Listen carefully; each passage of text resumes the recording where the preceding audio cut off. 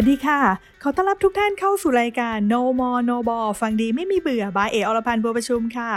ช่วงนี้ใกล้ปลายปีกันเข้ามาทุกทีแล้วนะคะหลายคนมีการลงทุนเพื่อลดหย่อนภาษีกันค่ะแต่ก็ยังมีอีกหลายคนที่ยังมีคำถามมีข้อสงสัยกันนะคะในเรื่องของการซื้อประกันชีวิตในรูปแบบ Unit Link ค่ะว่าสามารถลดหย่อนภาษีกันได้หรือเปล่าวันนี้มีคำตอบมาให้ค่ะ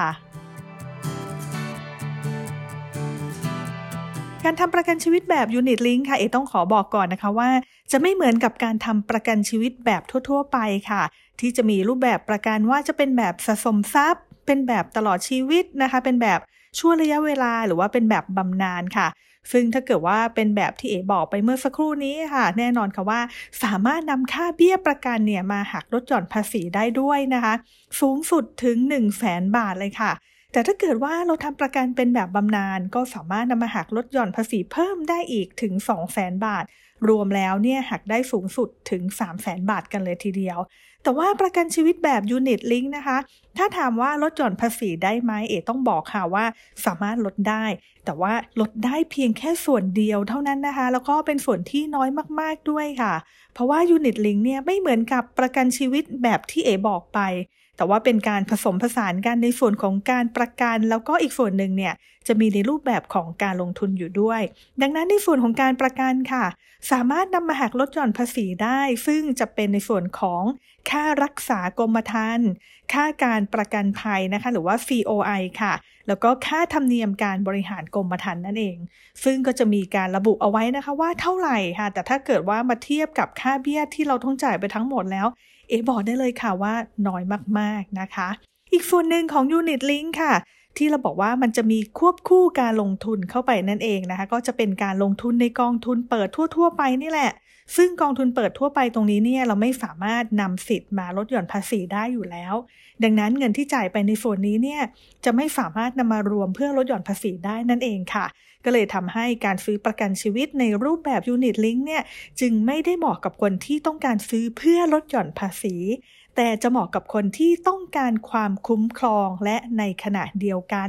ก็ได้การลงทุนไปด้วยนะคะเรียกว่าเหมาะกับคนที่ต้องการความยืดหยุ่นมีทั้งความคุ้มครองแล้วก็การลงทุนควบคู่กันไปนั่นเองเพราะว่าการทำประกันแบบ Unit Link เนี่ยเราสามารถเพิ่มการลงทุนได้แล้วก็สามารถสับเปลี่ยนกองทุนเพื่อที่จะปรับเปลี่ยนการลงทุนได้นะคะเพราะว่าบางช่วงของชีวิตเนี่ยเราอาจจะต้องการความคุ้มครองที่สูงนะคะเนื่องจากว่ามีภาระต่างๆที่เข้ามาค่ะแต่ว่าบางช่วงเนี่ยหลังจากที่เราหมดภาระไปแล้วเราเองก็อาจจะมีความต้องการที่อยากลงทุนมากกว่าแล้วก็สามารถปรับเปลี่ยนได้ตามความต้องการของเราเลยดังนั้นการเลือกแบบประกันค่ะจึงต้องเลือกให้เหมาะสมกับความต้องการของเราแล้วก็ถ้าเกิดว่าต้องการซื้อประกันนะคะเพื่อความคุ้มครองแล้วก็ต้องการลดหย่อนภาษีเนี่ย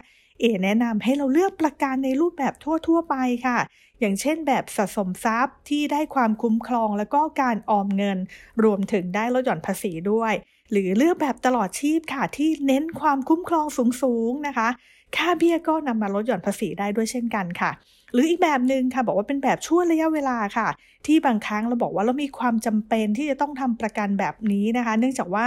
มีภาระมากเลยอย่างเช่นตอนที่เราต้องกู้เงินซื้อบ้านนั่นเองนะคะซึ่งค่าเบี้ยประกันเนี่ยก็สามารถนำมาหักลดหย่อนภาษีได้เช่นเดียวกันค่ะแต่ได้แค่ปีแรกเท่านั้นนะคะแล้วก็อีกแบบนึงที่หลายคนเนี่ยชอบมากก็คือเป็นประกันชีวิตแบบบำนาญค่ะที่ช่วยให้เราเตรียมพร้อมสำหรับรายได้หลังเกษียณแถมช่วยลดหย่อนภาษีได้มากขึ้นด้วยนะคะ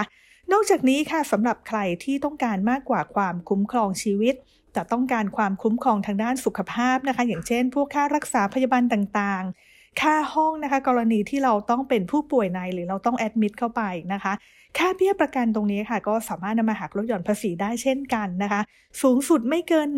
15,000 บาทแต่เมื่อรวมกับประกันชีวิตนะคะคือ 100,000 แรกแล้วเนี่ยยังไงก็ไม่เกิน100,000 เดียวเหมือนกันนั่นเองนะคะถ้าใครสนใจเรื่องประกันก็สามารถสอบถามตัวแทนหรือว่านายหน้าประกันชีวิตได้เลยนะคะเลือกให้ถูกแบบนะคะแล้วก็ช่วยประหยัดภาษีได้อีกด้วยแต่ถ้าเกิดว่า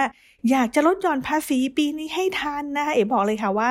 ต้องรีบเลือกแบบนะคะแล้วก็ต้องจ่ายค่าเบี้ยประกันให้ทันภายใน31 ธันวาคมนี้เท่านั้นนะคะซื้อประกันชีวิตประกันสุขภาพกันไปแล้ว ต้องขออยากให้เรามีโอกาสได้ใช้นะคะมีเอาไว้ให้เหมือนกับเป็นเครื่องรางคุ้มกันภัยให้กับเราเท่านั้นก็พอค่ะ